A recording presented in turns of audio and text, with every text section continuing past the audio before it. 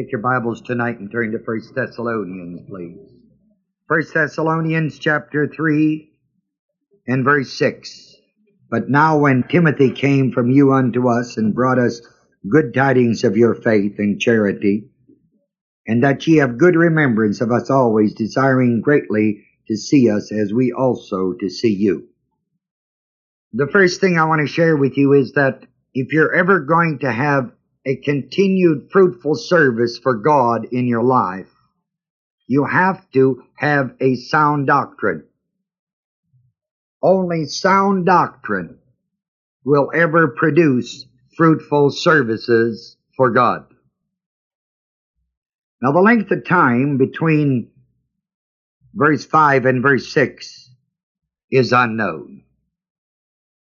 And there's no reason to guess, because nobody knows. So, I don't know.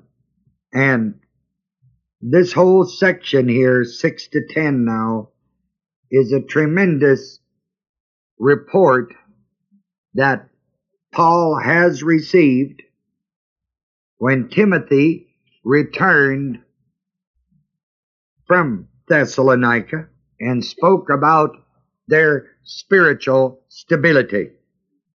Paul had moved from Athens, where he sent Timothy forth to go to Thessalonica. He had moved into Corinth, and perhaps we ought to refresh our memories from Acts 18. After these things, verse 1, 18 of Acts, Paul departed from Athens and came to where? Found a certain Jew named Aquila, born in Pontus, lately come from Italy, with his wife Priscilla, because that Claudius had commanded all Jews to depart from Rome, came unto them, and because he was of the same craft or business, he abode with them and worked, for by their occupation they were saddle makers. And he reasoned in the synagogue every Sabbath, and persuaded the Jews and the Greeks. Now here is verse 5. And when Silas and Timothy were come from Macedonia, Paul was pressed in the Spirit and testified to the Jews that Jesus was the Christ.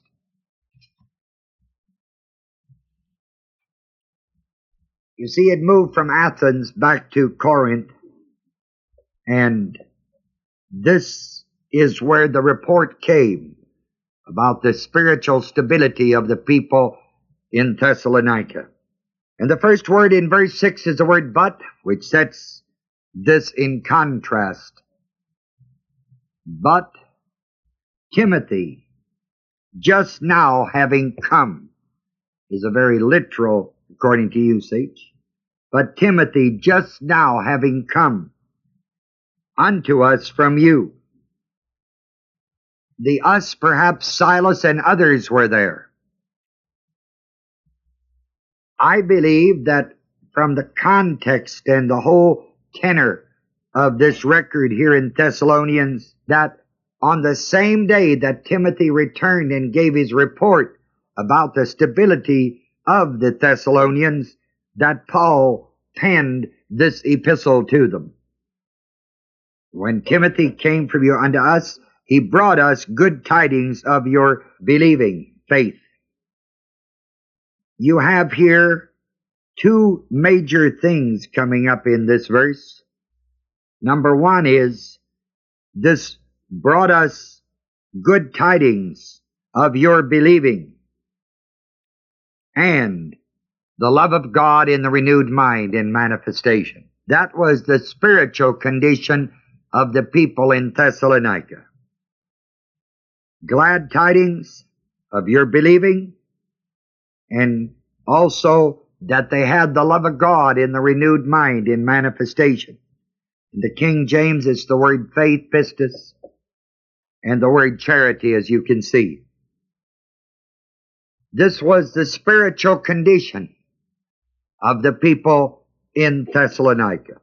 The people about whom Paul had been greatly concerned, wondering if they, under the persecution and the affliction and all the deprogramming that was going on, if they were copping out. And when Timothy comes back and brings glad tidings, only one other place in the Gospels is it translated, I think, tidings, if I remember. That's why it's always gospel, glad tidings, good news of their believing, and that they were walking with the love of God in the renewed mind in manifestation. And the second great truth in this particular verse is regarding the attitude, and that ye have good remembrance of us always. That you have good. That word good is kind and affectionate. Remembrances of us always. The word always means continuing. Not just at one moment, but continuing. They had kind and affectionate remembrance for Paul and Silas and the rest of the believers, which was continuing. Well, it would continue if you had the love of God and the renewed mind manifestation. And a third, perhaps great reality in this verse is desiring greatly to see us as we also to see you. That word desiring greatly, or those words, mean tenderly with intense desire. Desiring greatly means tenderly, but with an intense desire. Understand? To see us, even as we also to see you. The even as indicates a mutual desire to see each other. It's to get together with. The you, us in that verse is used 4 times. You check them. From you unto us, number 1. Brought us good tidings of your faith, twice. Charity, and that you have good remembrance of us, number 3. Desiring greatly to see us as we also to see you. 4 times the you, us, or us, you. Same verse.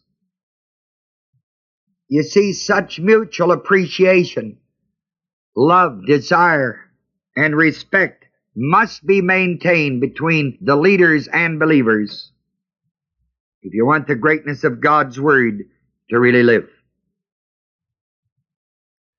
Now verse 7. Therefore means for this cause. Brethren, that's the affectionate term, as you know. Because of this, brethren, we were comforted over you in all our affliction and distress by your faith. The word comforted in verse 7 includes encouraged. And in this verse, the emphasis here is on the encouragement part, not the comfort. I think in the foundational class we define it as encouraged toward a more worthy endeavor, with the emphasis on the encouragement. It gives you a quiet acquiescence, but in that quiet acquiescence, it encourages you. Therefore, brethren, we were encouraged because of the report that was brought back, which was so favorable to the Thessalonians, over you in all our affliction and distress. Affliction and distress are 2 aspects of a difficult situation. The word distress is when something forces itself upon one from the outside. It's an outward force. The word affliction is a negative type of pressure to which one is subjected by another man. Pressured upon the other individual by another man. Both affliction and distress are difficult external circumstances. By your faith, by your believing, or through your believing, encouraged in the outward distresses and the afflictions to which they were subjected by man,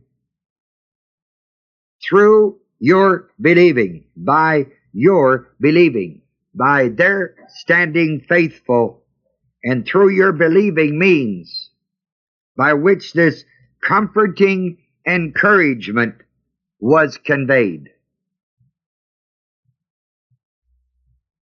The word believing is mentioned 4 times in this chapter. Verse 2, verse 5, verse 6, and verse 7 here.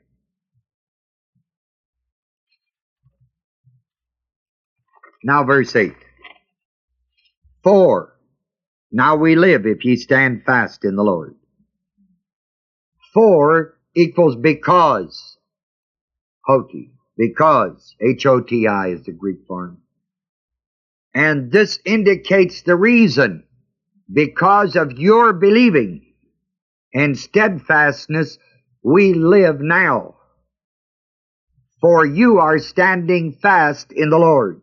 We live now. Not just exist. It's like a new lease on life. The form in which it is used indicates that it is a continuing, abiding reality.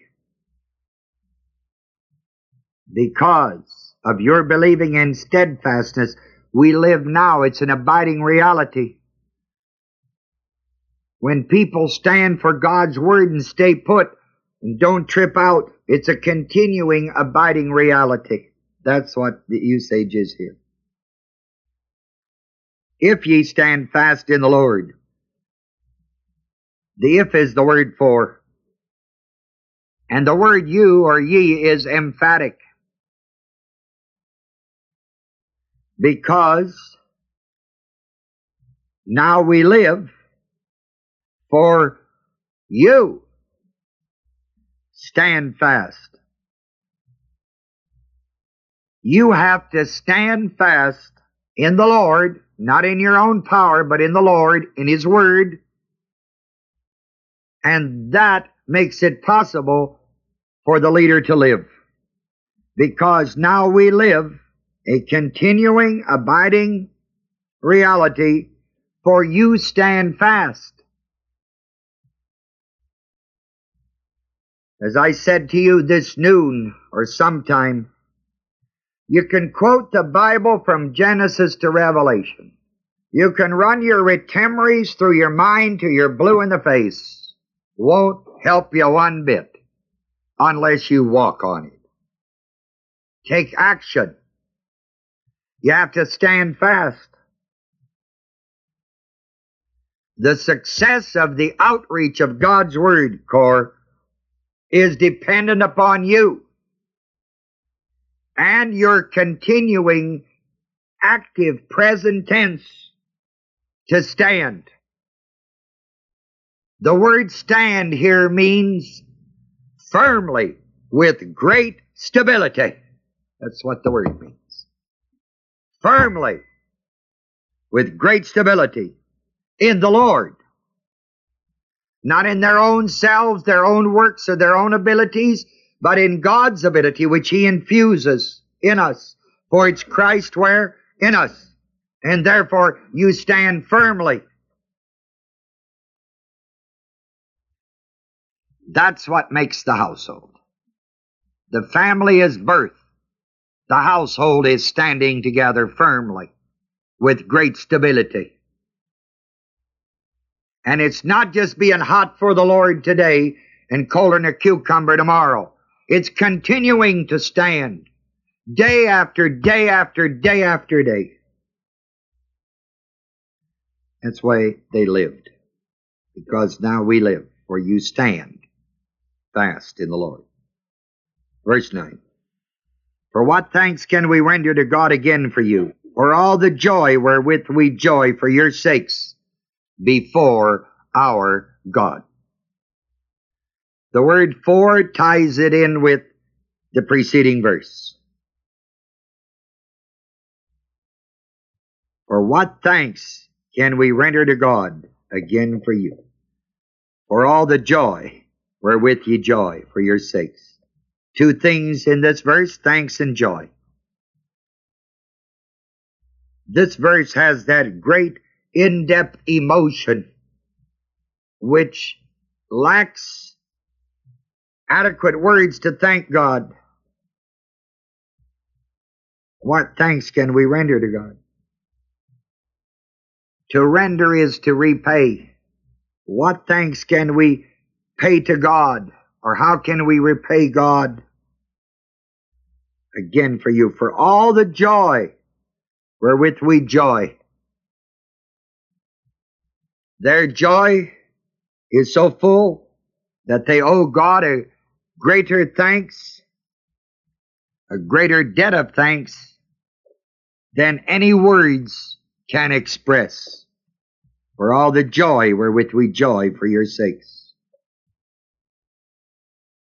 For your sakes is because of you before our God. When he sent Timothy, you remember how great and deep his anxiety was on account of them. And now here, great rejoicing because of them and their steadfastness in the faith. That's the joy of the great household. Verse 10, night and day praying exceedingly, that we might see your face and might perfect that which is lacking in your faith. Night and day praying exceedingly. Night and day means praying every night and praying every day. Doesn't mean continuously, but it does mean praying continually. Never forgetting to pray both during the day and night. And knowing the record in Corinthians and other places, I am sure that he prayed basically in the Spirit for them. Praying exceedingly. Exceedingly is super abundantly, or exceedingly overflowing. One of the analyticals stated that this was an extravagantly intensive adverb. And I think that's absolutely accurate. It's an extravagantly intensive adverb. Intense earnestness and overflowing. Praying with an intense earnestness overflowing. The word praying is not deep enough in communication, even though I used words like with intense earnestness and overflowing. The word praying is much closer to the word beseeching. And it's beseeching in its most intensive form. It's not a one-shot deal, but it's a beseeching, repeated and repeated and repeated.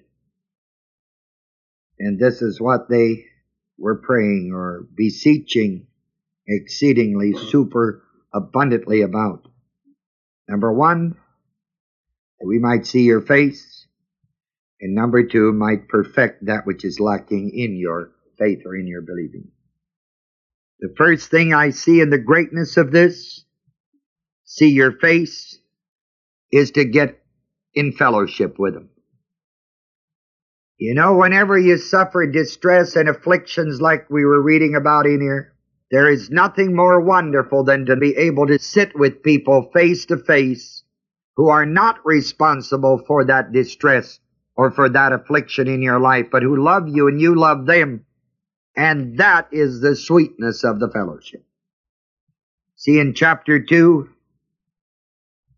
verse 18, he said, wherefore we would have come unto you, even I, Paul, once and again, but what? Satan hindered us. He wanted to return. In verse 6 that we just finished a while ago, desiring greatly to see us as we also to see you, longing to see them. Now in verse 10, it has a definite point in prayer. Just made it a very definite in-depth prayer desire. Nothing more healing, nothing that brings a greater inner blessing and quietness to a man than to be in fellowship with those who love him and whom he loves. That's why to see your face is that type of fellowship. That's what he's praying about, beseeching. Just wants to see him. And secondly, he just doesn't want to sit with them. He does, and yet that's not the only reason. He wants to, secondly, perfect that which is lacking in your believing. Perfect that which is lacking. The word perfect means fitting together, to order and to properly arrange, so as to bring to completion fully that which is needed. That's the word perfect here. It's really something. Fitting everything together. That means to orderly and properly arrange so that when it's all put together, it brings to completion fully all that which is needed. The word lacking, of course, is deficiencies. They certainly were not lacking on the side of being loyal to Paul and to the Word, or as far as zeal is concerned, because out from them the Word had moved to other parts. They were out witnessing. So to bring to perfectness that which is lacking has to be on the side of knowledge of God's Word and insight into God's Word. So their deficiency was not in their enthusiasm. Their deficiency was that they still needed added instruction on the accuracy of God's Word, the knowledge from the Word, and the insight into the Word of God, how to practically apply it more efficaciously. They were praying day after day and night after night to be able to go to Thessalonica, to see their face, and to be able to bring them into a greater knowledge and insight into God's Word, because this is always easier done when it's in person. It is always better in person than a letter or an epistle. But the doors did not open at that time for Paul to go to Thessalonica.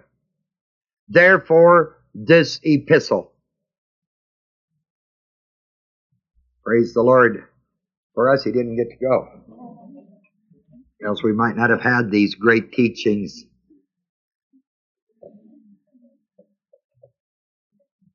So a letter is better than nothing, you know. Better if Paul personally could have done it, which we know, but the letter is better than nothing. And now the second great part of Thessalonians begins after the prayer of 11, 12, and 13.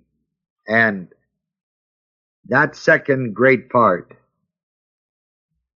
is really instructional. Great doctrine. He closes this first section. God closes this by having Paul to give this prayer. Now God himself and our Father and our Lord Jesus Christ direct our way unto you.